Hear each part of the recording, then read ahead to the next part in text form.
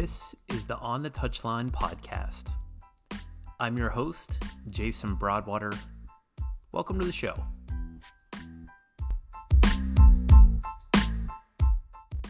Alright, before we get going with this episode, I need your help. This show is starting to make some serious inroads in the soccer community with coaches, players, and those around the game. And I can't thank you enough for your support, for your messages, for the sharing of the show on social media. It really means the world to me when you do that. Help me continue to grow this podcast in 3 different ways. So way number 1, you can find us on 11 different podcasting platforms. Places like Apple, Google, Spotify, Stitcher, TuneIn Radio, among others. If you listen to this show on Apple Podcast, stop what you're doing right now, go there, leave a 5-star rating and a review. If you've never done it before, it's incredibly easy to do. It would mean the world to me if you could do that. So here's what a recent guest and a listener to this show has said about this podcast. Jason is a quality interviewer who has great guests. You will pick up great things all across the coaching landscape. Can't recommend this enough. And my thanks to Rudy Radiger, the head men's and women's soccer coach at Lackawanna College, for that tremendously nice review. Way number 2 that you can support this show. Tell a coaching friend or colleague, player, someone in the soccer community about this podcast. Word of mouth, believe it or not, in 2019 still matters. Your opinion about this show still matters. Podcasts are an absolutely fantastic professional development tool. I had mentioned on another coaching podcast of the number of podcasts that I listen to on a weekly basis. It's somewhere between 8 and 10 on any given week. Make this a part of your weekly routine by subscribing to the show. Way number 3. If you'd like an episode of this show or something a guest has said about a particular topic, share it on social media and make sure that you tag me. My handle on Twitter or Instagram is @SoccerCoachJB. That helps other coaches, players, folks in the soccer community find out about this show. All right, let's get on with the episode. Black kids in my neighborhood don't play soccer. That is the thinking Chris Kessel, my guest in episode 23 of the On the Touchline podcast, has encountered throughout his coaching and soccer career. Kessel, who is the president and a coach at Westside Soccer Club in Charleston, West Virginia, and works primarily with underserved and underrepresented communities, mostly African American, rural, and low income. Chris Kessel wants each of his players to make soccer a lifelong activity. Black, white, Hispanic, it doesn't matter. Soccer isn't just for some, it is for all. He helped lead the creation of a futsal court to start a futsal meetup program on Fridays in the Charleston, West Virginia community. He is bringing soccer to youth players who may have never touched a soccer ball before. It's no secret, I am drawn to passionate, all-in coaches. Chris Kessel cares deeply about soccer in the United States and soccer within his home state of West Virginia. He has been an outspoken critic of the United States Soccer Federation. He's been an advocate for promotion and relegation as a new normal way of life for us as soccer fans here in the U.S. And he ran for the U.S. Soccer Federation vice presidency last fall. He talks about all those things in this episode of On the Touchline. I hope you enjoy my conversation in episode 23 with Chris Kessel. I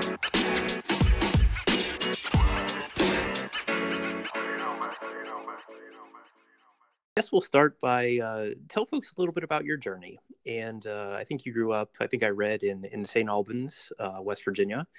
And I'm curious as to what the soccer scene was like growing up there, and sort of what inspired you to have a love of soccer at a young age.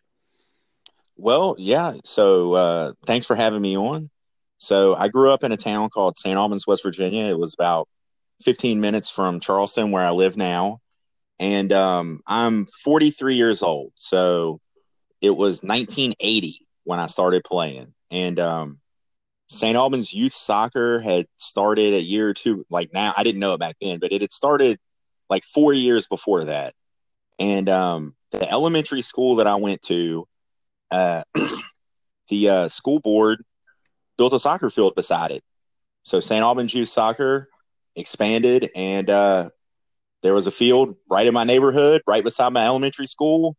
Told my parents that I wanted to play, and they signed me up. And I played straight through from 5 until I was in my 20s. It was just, I was just like every other American kid, during the time, and, a lot of American kids now. And I played soccer in the fall, and, basketball in the winter, and soccer in the spring, and baseball in the spring also. And, whatever. And in high school, I wrestled some in the winter, and, I played all the sports just like everybody else. But, soccer was something that I really, really enjoyed playing. And I think I enjoyed playing it because I had the most success at it, to be honest. You know what I mean? Just like any other kid, you like what you're good at usually. And I was a lot better at it than I was the other sports. And I just had a blast. And, once I got into my early 20s, my younger brothers was in high school, and I ended up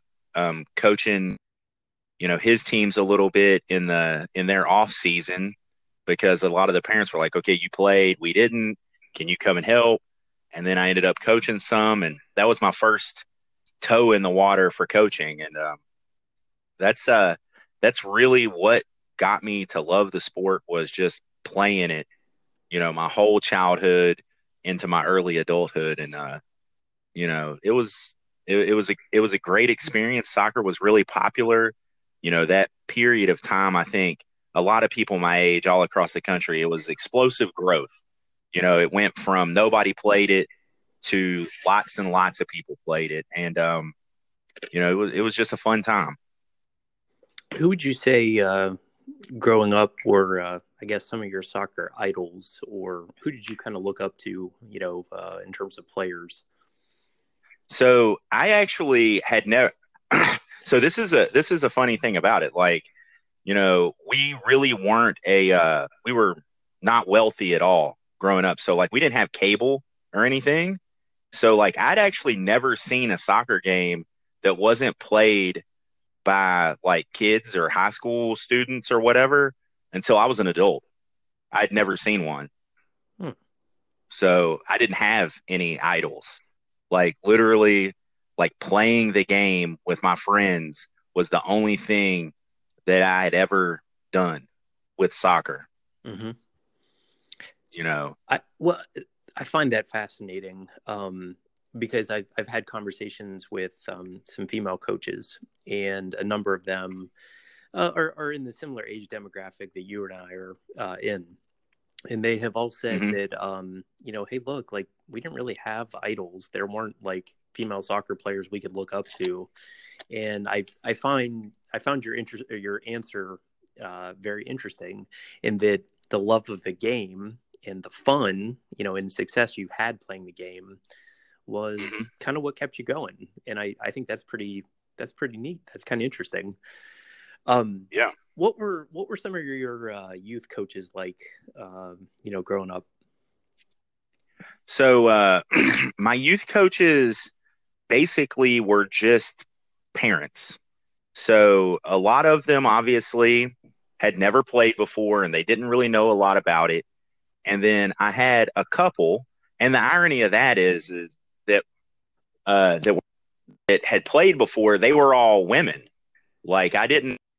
I was getting. I don't know if you get the buzzing, but uh, they were moms that had played. So like I didn't actually ever have a male coach that had ever played before. Like I had two of the players that I played with, their moms had played growing up, like in other parts of the country. And those were the only coaches that I ever played for that were former players that actually gave us some sort of, you know, semblance of good coaching. So, there was a whole lot of, I know how to play basketball and a lot of spacing and all this stuff kind of translates, especially when you're a little kid. So we got a lot of the same kind of um, training that you would have gotten from basketball, except for they just had us use our feet instead of our hands. And the funny thing about that is my brother kind of was in the same kind of situation. And one of his coaches, and I'll never forget this, was he just always had them, and they just called it keep away. Like he literally just had them do rondos every day because he was like, hey, on the field, you got to keep it away from everybody. So he just instinctually knew, like, hey, this is something that's going to work, make these kids better. And, it's just funny how a lot of the stuff that if you're just, a good, if you have a good grasp of, sports and the psychology of kids and making them enjoy it. And even if you're not the best technical or tactical coach, you can help kids get better and you can really help them love the game so that they want to get better on their own. And, a lot of that stuff is lost with some people, in my opinion, is they forget that they are kids and you really have to get them to love playing, for them to get to where they can potentially get to as players. Do you think that we've, I guess I would use the word professionalized youth sports, sort of in recent times? And I guess I'm curious as your take on that because, the part of it being fun for kids, I completely agree with. And I've seen kids that I've coached, walk away from the game because they've said, hey, coach, it's just not fun anymore. And I hate hearing that. Right. That is right. I mean, for me as a youth coach, I judge success by sort of the retention of my players, right? Mm-hmm. How many of them are going to come back and want to play next year? Yeah. But yeah, have we professionalized youth sports too much in this country? Well, it's a super interesting question. I mean, because like for the kids, so what I think, this is kind of my opinion is the people that are making a living from the game, coaching youth sports. This just isn't soccer. This is kind of across the board with all the sports. They've kind of pushed into groups of kids that don't necessarily want a professional atmosphere.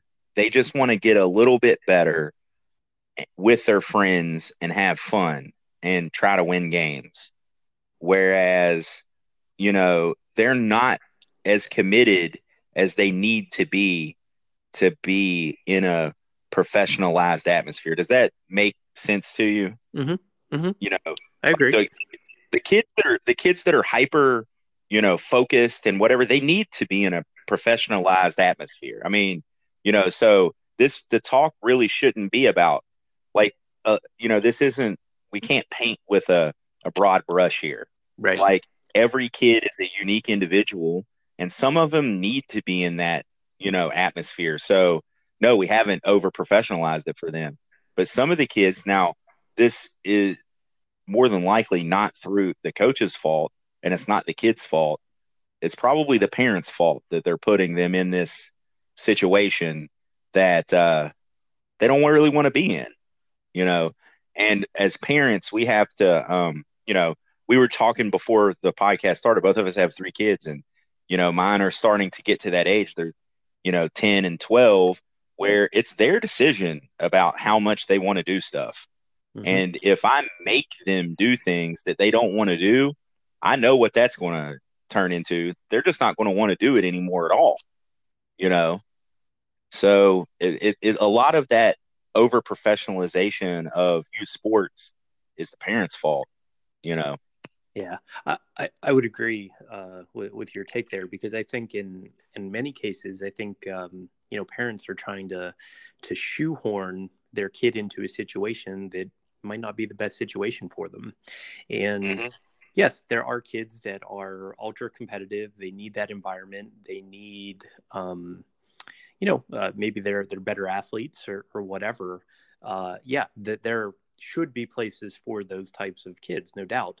But in the same breath, not every player necessarily fits that mold, right? I mean, some just want to do Right. it just for fun, right? And there's nothing Mm-hmm. wrong with that. I mean, that's No, what it there's really should not. all.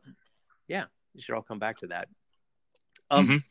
So switch gears a little bit in terms of describe yourself as a coach. What is your philosophy? What are you like, on the touchline or at a training session? How would you describe, if I was just sort of casually watching, from the sideline, what would you say, or how would you describe yourself? I try to be very positive. Like, the kids that I work with, oftentimes are new to the game, or they so okay, well, let's take one little step back from that. So the club that I run, I'm the president of Westside Soccer. We are an inner city soccer club, an urban club, however you want to describe it. Mm-hmm. So we have a lot of kids that are not from, soccer households. They oftentimes are the first player in their family to play the game. And a lot of them come from backgrounds that aren't the normal demographics of where players in the United States come from. We draw players from multiple housing projects, and, the the poorest neighborhood here in Charleston. So, like, the situations that we have, um, when it comes to how we train the players, is a little bit different, because where they are new and they might be picking the game up at 10 years old, 10, 11 years old, instead of been playing since they were 4, it requires, to me, a little different style of coaching. We're very positive. We give all kinds of positive feedback, so effort is rewarded.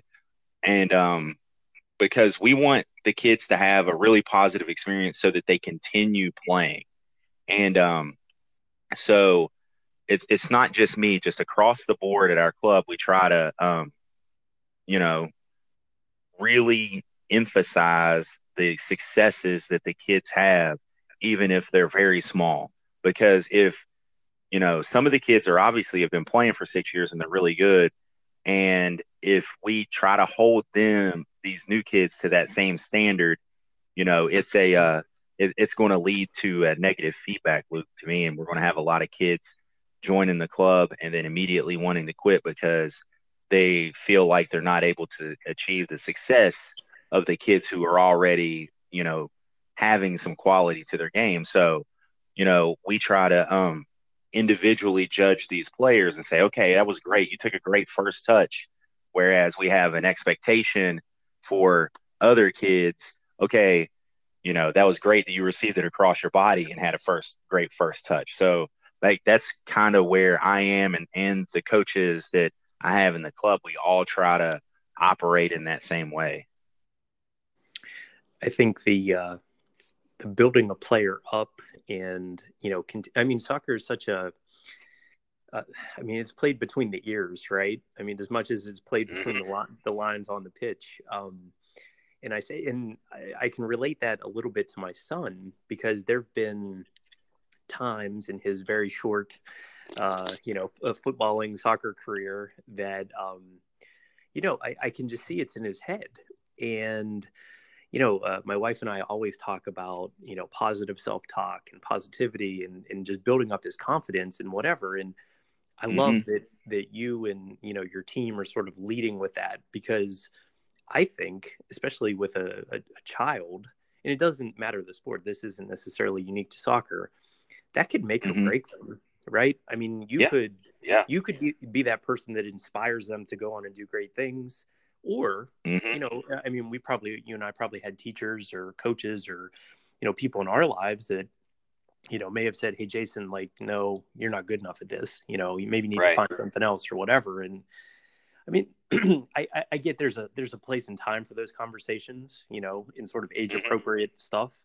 But Right. I mean, who's to say that a kid at 8, 9, or 10, if they're finding soccer for the first time, yeah, they might be a little later to the game, but who's to say, like, Mm-hmm. sky's the limit in terms of what they can do? So why should we as coaches sort of make that judgment to be like, well, you're not good enough, or you are good enough? And You know what I mean?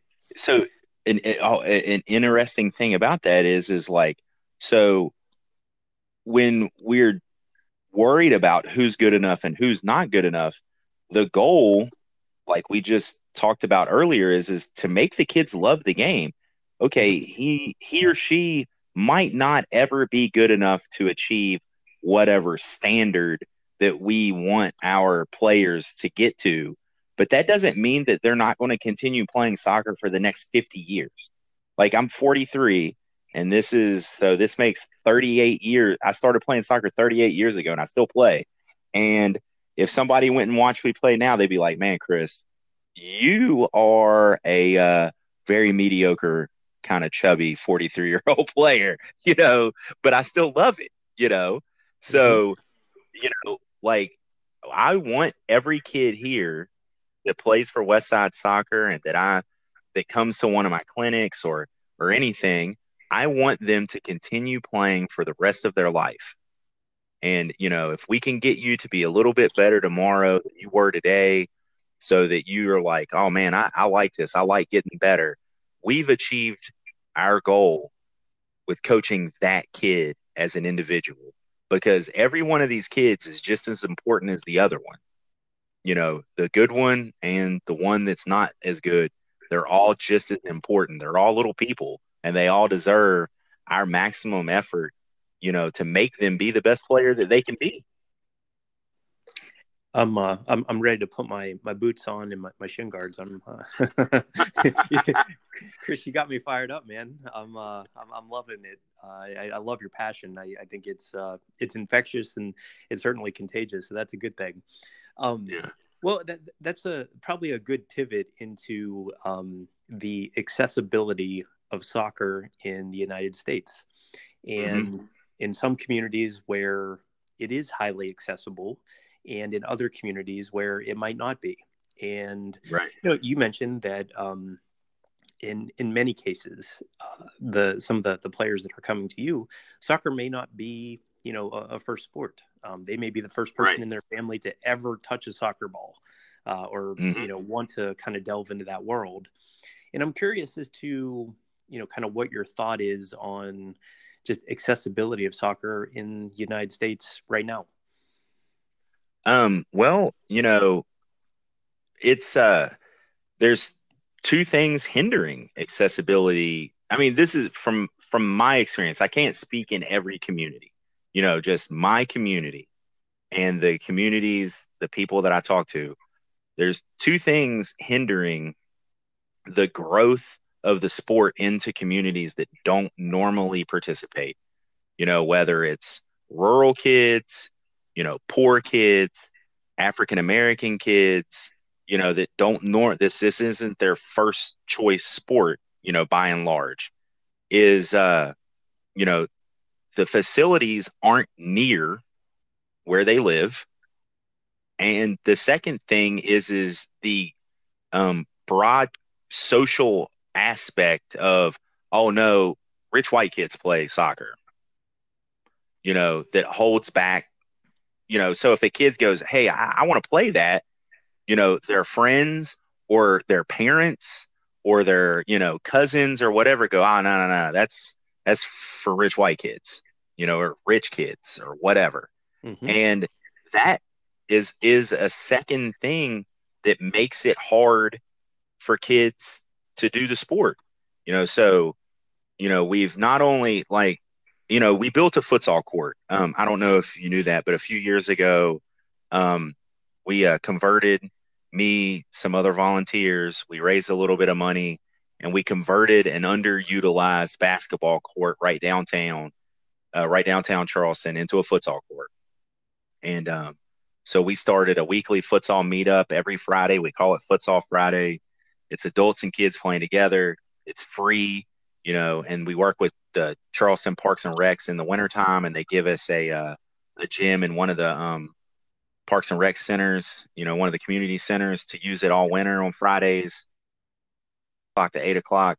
So we saw, as me and the guys that I do it with, we saw these same problems. We were like, okay, there is no field downtown on the east end, on the flat part of the west side. There's no fields, period. There's no green space.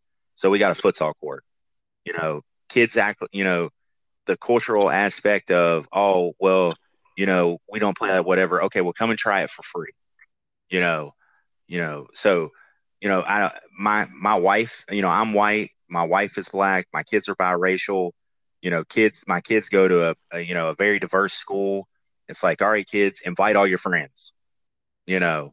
So we were very purposely inclusive, to who you know, we put it out on all of our social media, and we were purposely very inclusive. Like, okay, black kids in my neighborhood don't really play soccer.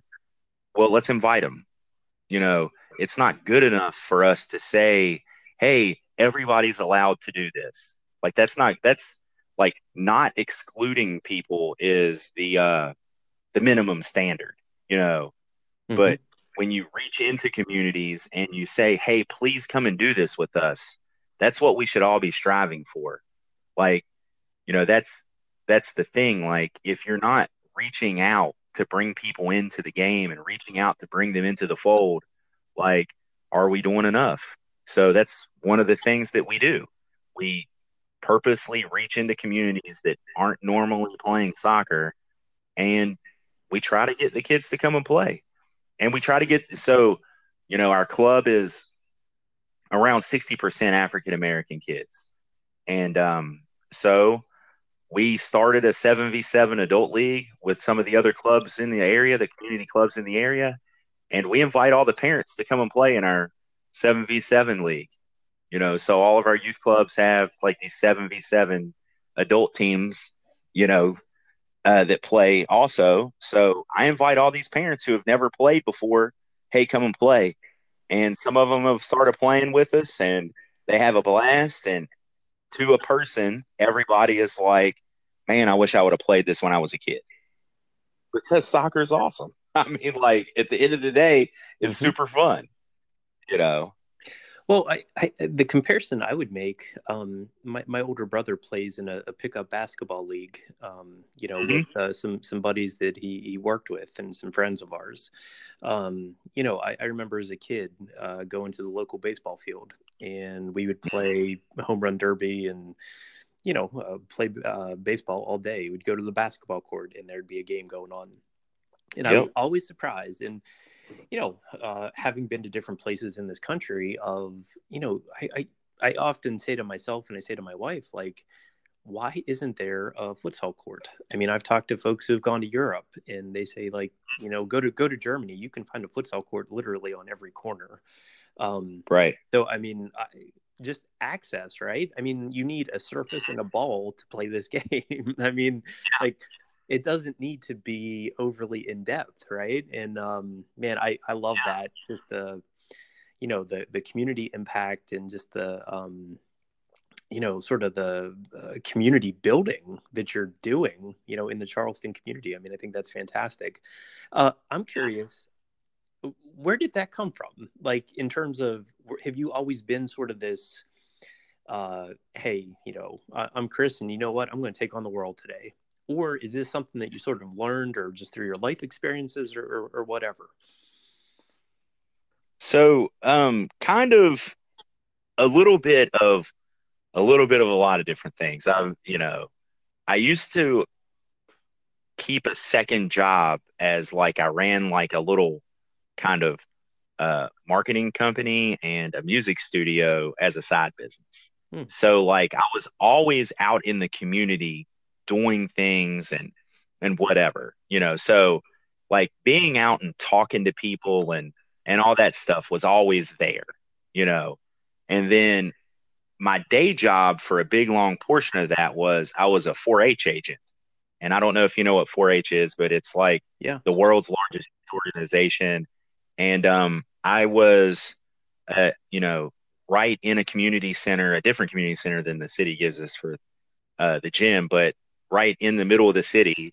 It was called the Roosevelt Neighborhood Center, is where my office was, and I did after school programming and in school enrichment in all the elementary and middle and high schools, in the city or in the county actually. And so I did a whole lot of youth development activities, and I learned a lot, and it uh, gave me a better understanding of kind of what it takes to help kids. Like, um, one of the things that was very prevalent when it came to the way that we were supposed to program was you can't save kids. You have to teach them to save themselves. And, so you can't just come in and pick a kid up and just you will them into having the life that you want them to have for themselves. You have to help them get to that. They have to make all the decisions and they have to make, get where they want to be. You have to help them decide that they want to go further than they think that they can. So when I stopped being a 4-H agent and I moved on to a different part of my career, and at the same time, basically, is when I stopped having the music studio and the marketing company and everything as the side business. That's when a lot of my growth in really trying to grow soccer happened, because there was a giant void now of I'm no longer professionally working with kids, and I have all this free time because I no longer have a small business that I run in the evenings. So like that, it kind of turned from me working within the community as a job to, okay, I have a different job, but I want to continue working in the community to try to help kids. So boom, here I am. I get the opportunity to run the club, and, I'd already been coaching and stuff, but, so, and it's manifested itself into doing all this other stuff. I think that's pretty incredible. And I love sort of the psychology of, how people have gotten to sort of where they are, in their career.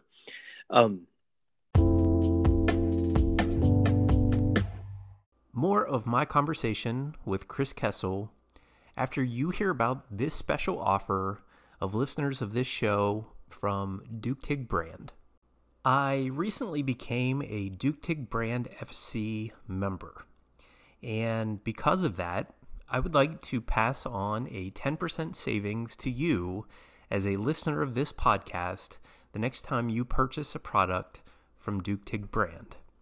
So if you're not familiar with Duke Tig was started by two professional soccer players who felt something was missing when it came to planning sessions, organizing your philosophy, and figuring out your own personal style as a player or as a coach.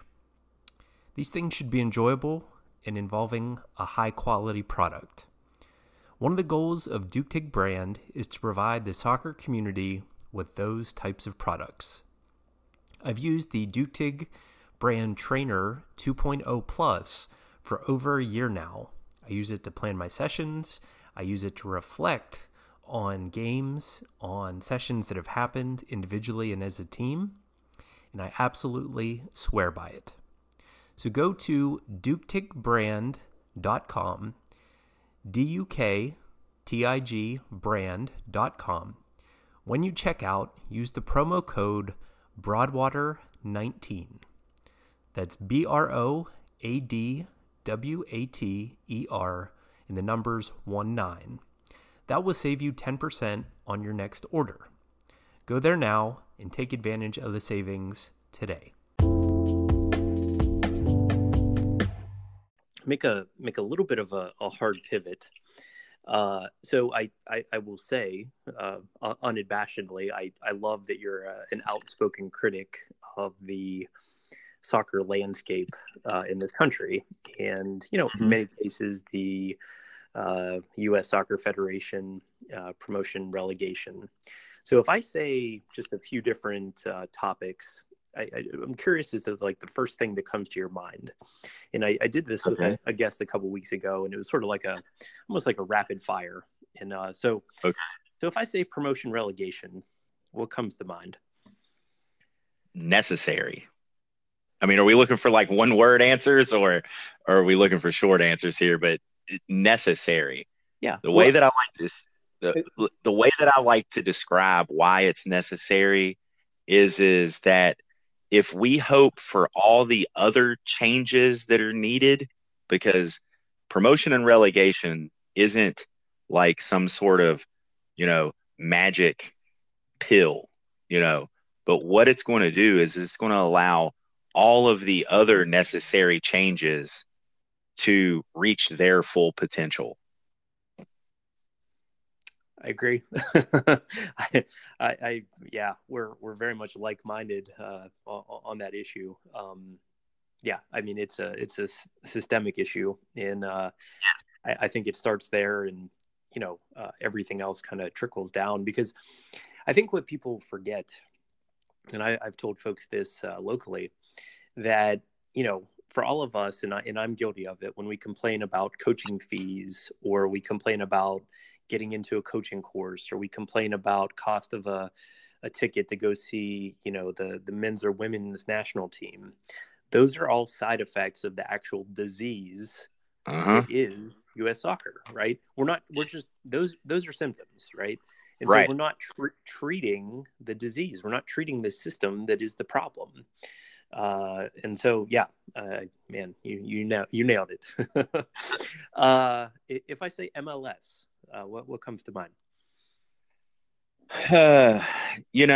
MLS is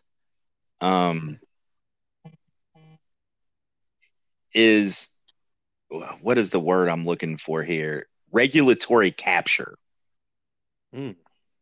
Yeah. I think that MLS is, just like you said, is a symptom. MLS, what happened because of regulatory capture of the United States Soccer Federation.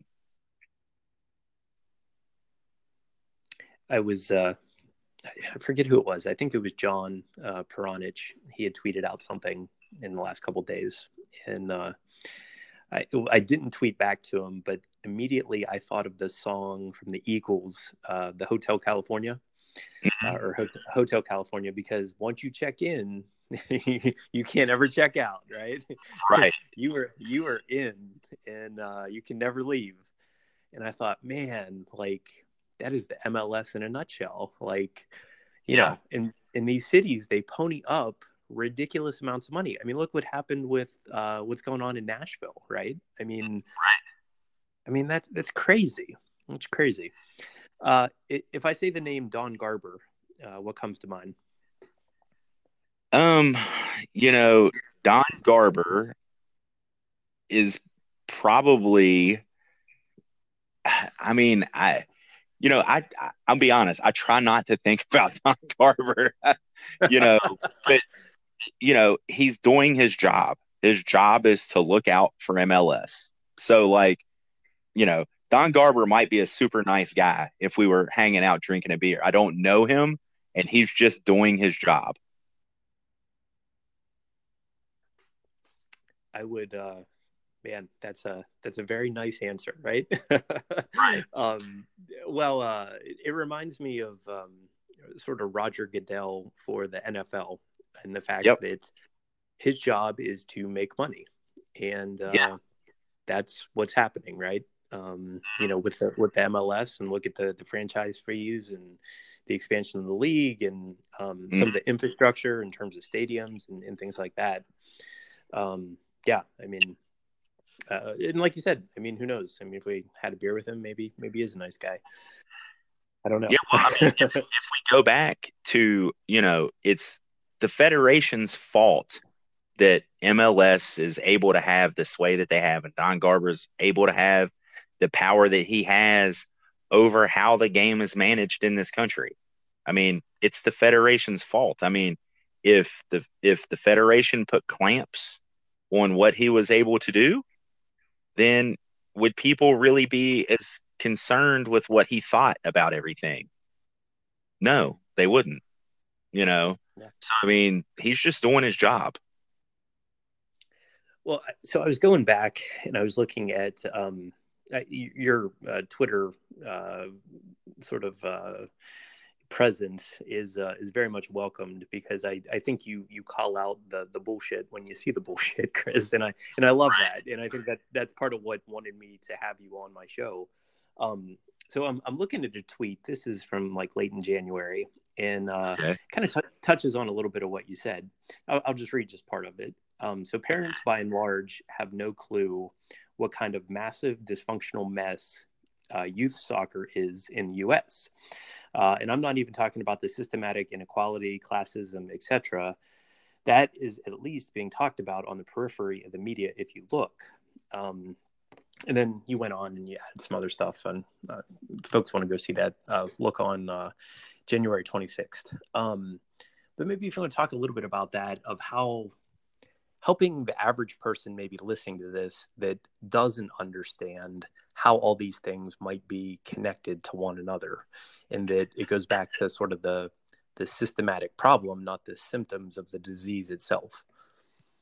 Right. I would say that your average person involved with soccer in this country, whether it's a parent of a youth player or an amateur adult player, or, a coach, a club coach, even club administrators, they don't really understand how the game is managed in this country. They don't get the interplay between, you know, maybe if you do U.S. youth soccer, your state association and how it's tied to the federation. U.S. club soccer is, in competition with U.S. youth soccer, and how there's all these other AYSO and SAY, you know, just USSSA, and there's just so many competing sanctioning organizations, and the sanctioning, the registration wars, and, why we have to pay this fee, who sets how many, coaching courses there are, and how many open slots there are, and where they're located. Like, people don't really get what's happening.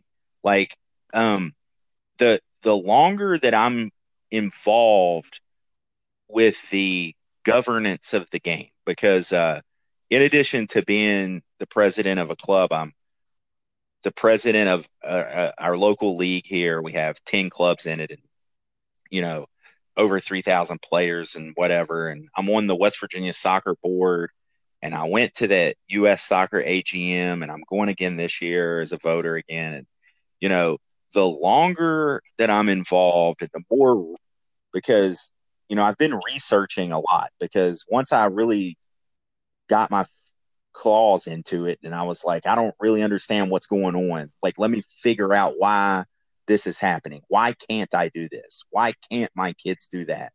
The research, then the more you get into it, and the more you see that it's all dysfunctional, and it's this group fighting against that group, and you think that this group has power, but really the federation says this, and you can't do that because of that. Like, just people don't really get it. And I think that if more people like kind of understood what was going on, I mean, think about it. I don't know how closely you followed the U.S. soccer presidential elections, the last round. Mm-hmm. I don't think people really grasp how hard it will be for a non MLS approved candidate to win one of these positions is. Um, because when if the pro council votes one way and the athletes council goes with them, that's 46% of the vote right there. you know so you have to sweep all of these state associations and US club and you know all of these different the adult associations for every state, and you have to sweep all of those hundreds and hundreds of people um to even then make it a race. Like, people just didn't get that before that. It was impossible to find all that information online, to find out the nominating process wasn't even online for people to see how to run, and all this secrecy and all of that. And now, luckily, during the race, a lot of great people invested a lot of time and energy into getting all that information out there for everybody. So, people just don't understand, like, what's going on, who the players are, how change is going to have to happen, and what's going to have to happen. And if people did know all this, now I don't know if that would make them give up, or if it would make them redouble efforts to, like, try to change things, or if they would just say, hey, we're done with US soccer and we're going to try to do something else. Like, I don't know how people would react, but you know, we need people, regular people, like the listeners to your podcast and the people that follow me on Twitter and, everybody's social media, to, like, learn, and to become, more engaged in the process of how the game is governed in this country. Well, it makes me think back to candidates like Hope Solo and Eric Winalda that certain members of the soccer community may have thought that they were crazy in what they were saying and sort of their platform, to run on, and to become U.S. soccer president. And I give both of them tremendous credit in terms of at least attempting to rip the Band-Aid off and expose kind of what you were saying. And thank God, right, that some of this has been brought to light. And I love when you share out some things on Twitter about financials, or about like what the Athletes Council is doing, or things of that nature. Because, Chris, you're exactly right. I mean, if you were to stop the average parent on a Saturday morning and say, explain to me sort of the governing structure of U.S. soccer, they would look at you and I as if we were speaking a foreign language. They would look at us as if, like, what the hell are you talking about? You know what I mean? I'm just here to watch my kid play. They don't understand I guess I would go as far as saying the political ramifications of all this. So I agree with you that, it takes folks like you and me and, everyone else out there sort of all rowing in the same direction to illustrate change and kind of bring about change. Did Right. that sort of contribute in any way, I guess, to, you running for vice president? And, kind of, was that a way to say, like, look, like, no, like, we collectively need to rise up together and sort of take on the man, I guess you could say. One of the main things that happened during the presidential election last year is for the first time that I had seen, and in my opinion, I've done a lot of research, obviously, to try to find out a lot of this information that I've put out there. A lot of reading, articles from 1997 that are on the internet, you know what I mean, or whatever. Mm-hmm. And this past presidential election was the most in-depth and best discussion about what is happening in American soccer and how to fix it that there has ever been. More people now know how the sausage is made than ever before. And I wanted to run for vice president of the federation to make sure that conversation continued. Yes, I wanted to win, but I absolutely felt that the conversation about how to better manage the game in this country needed to continue. And that's why I threw my name in the ring, threw my hat in the ring.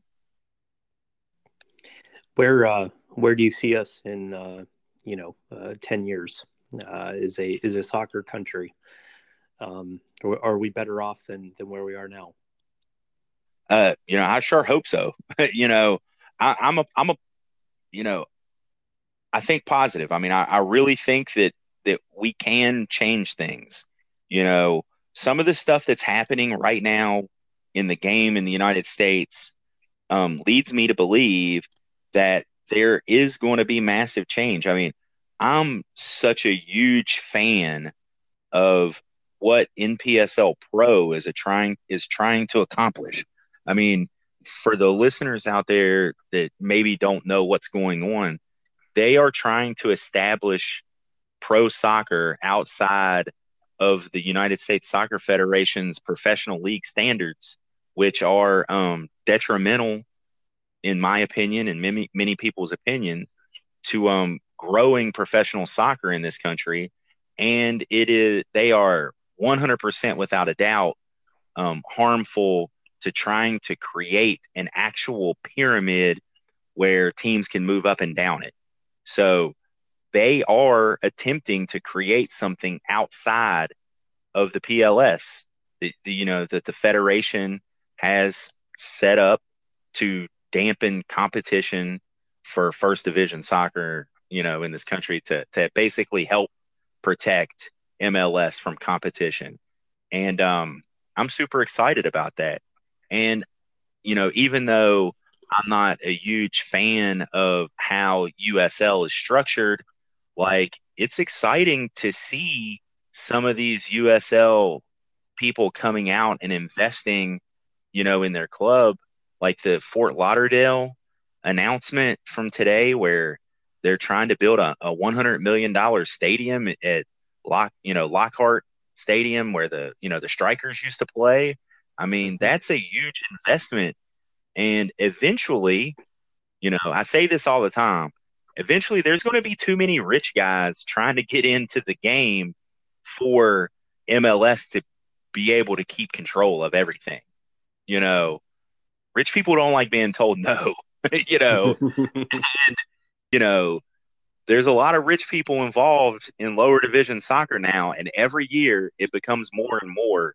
And with alternate pathways like NPSL Pro, and what a lot of other people are trying to start, and the exciting stuff that like the Gulf Coast Premier League and the Great Plains Premier League, and a lot of these other rumored things that are going on out there, with these regional amateur leagues.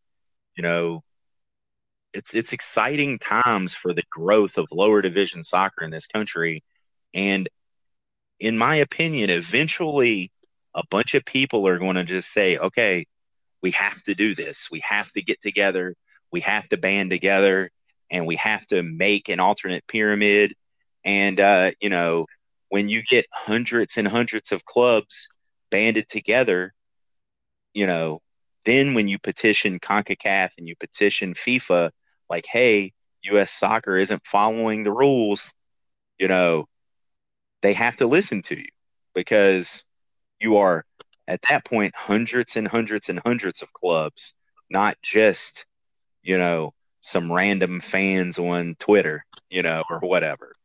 Mm-hmm. It sort of all galvanized for me when I was watching. This was around the holidays. Sunderland Till I Die on Netflix. That was an awesome. I loved it.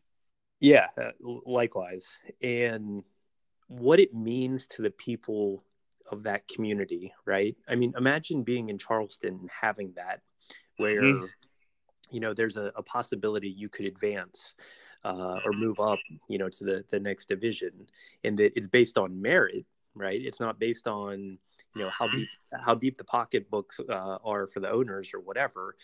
And I mean, man, and the same thing here in Pittsburgh. That like, yeah, I would love to get behind the local, get behind the Riverhounds, and I would love Right. to, support them because, but at the end of the season, it doesn't matter if they've had the best season in franchise history.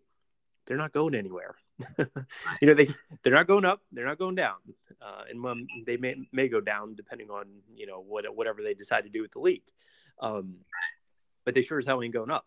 And yeah, I mean, someone had told me, I think it was actually John Peronich, that I mean, the amount of money that is being left on the sidelines Mm-hmm. because the wealthiest people in the MLS think that they're sort of protecting the money, and they've upped the franchise sort of expansion fee or whatever from what it was, Right.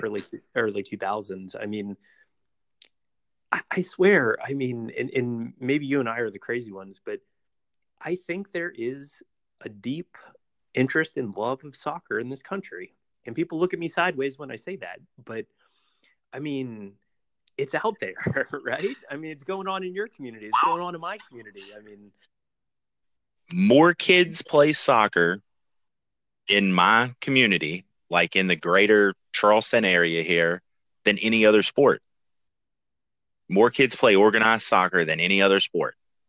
And nobody in the country is going to point to West Virginia and say, man, that's a soccer hotbed. You know what I mean? yeah. More kids play it here, play it than any other sport.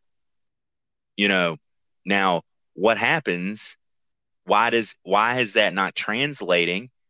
I think that you've hit the nail on the head because every community is not engaged in soccer in this country, and it's not going to happen until every community has a chance to reach its maximum potential.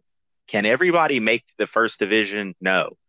But we can always have hope that my sixth division team in my community can make it to the fourth division. Mm-hmm. You know, Mm-hmm. are you telling me that communities you know, uh, England aren't excited about trying to make it to the football league? They would to be in League Two. That's like a huge thing for Yeah. a smaller community, Yeah. And do I hold out and think that, oh man, Charleston, we could support a club that could compete in the first division in the United States? Probably not. But you know what could happen? We could make it to the second division or the third division, Mm-hmm. or you never know. Like, it's not like WVU hasn't competed for national championships.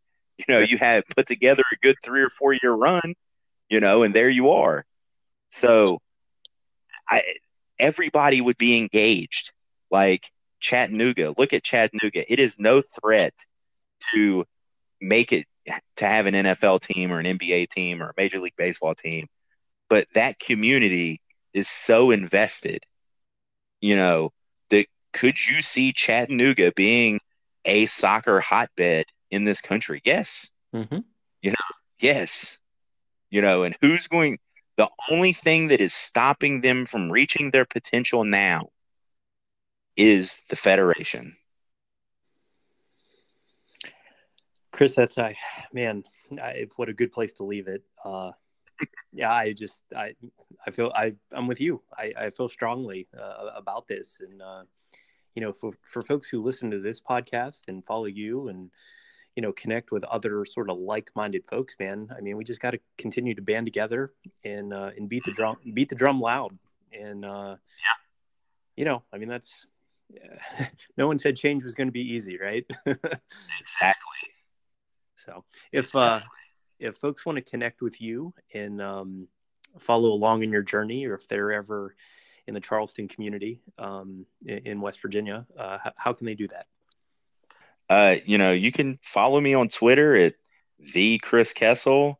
You can actually look for me on Facebook, Chris Kessel, and I accept everybody that adds me as a friend. I still have like 1,000 spaces left, and, so whether you're on Facebook or Twitter, you can add me, and I'm always my Facebook is more my family, but my Twitter is all about all about soccer, soccer and hip hop. And there we go. So you can just follow me there and join in the conversation. And hopefully, if you're on the fence, you can see something and, read something.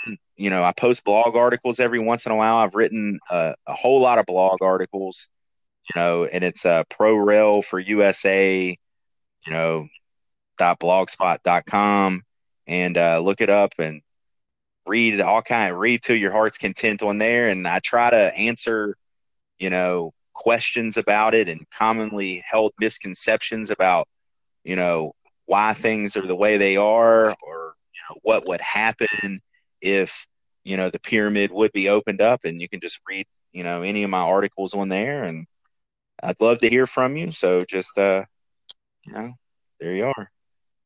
Yeah. Chris, I can't thank you enough, man, for coming on the latest episode of the On the Touchline podcast. And I wish you nothing but success, man. And I hope we can stay connected, and just would love to see where this goes. Man, what an exciting journey. I think there's a lot of positive things in the future. Yeah. Thanks for having me on. It was a great conversation.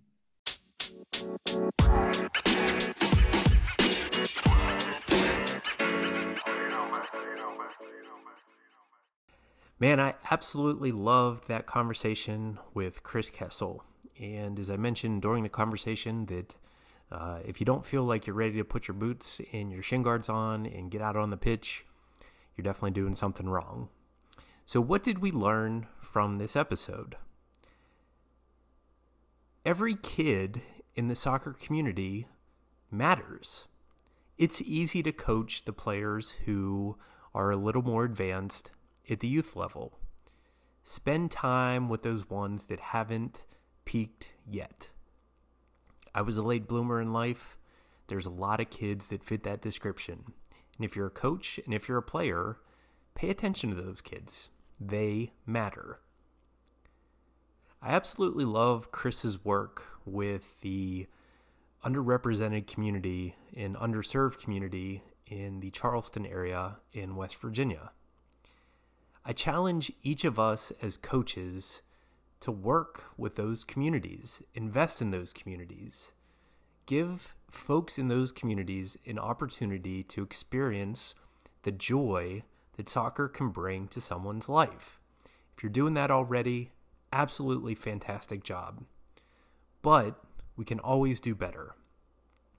And last but not least, continue to ask the hard questions of the U.S. Soccer Federation. We must do better. We must demand better, not only as fans, but as supporters of this game in the United States. Don't confuse dissension with disloyalty. A previous guest on this podcast said those very words, and I think of that from time to time. It's okay to ask the tough, critical questions of a federation that, in my experience and in my opinion, has let us down as a soccer country.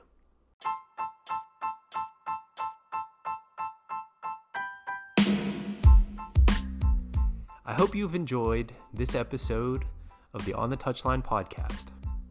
New episodes are available every Wednesday and every Saturday. And until next time, I'm your host, Jason Broadwater.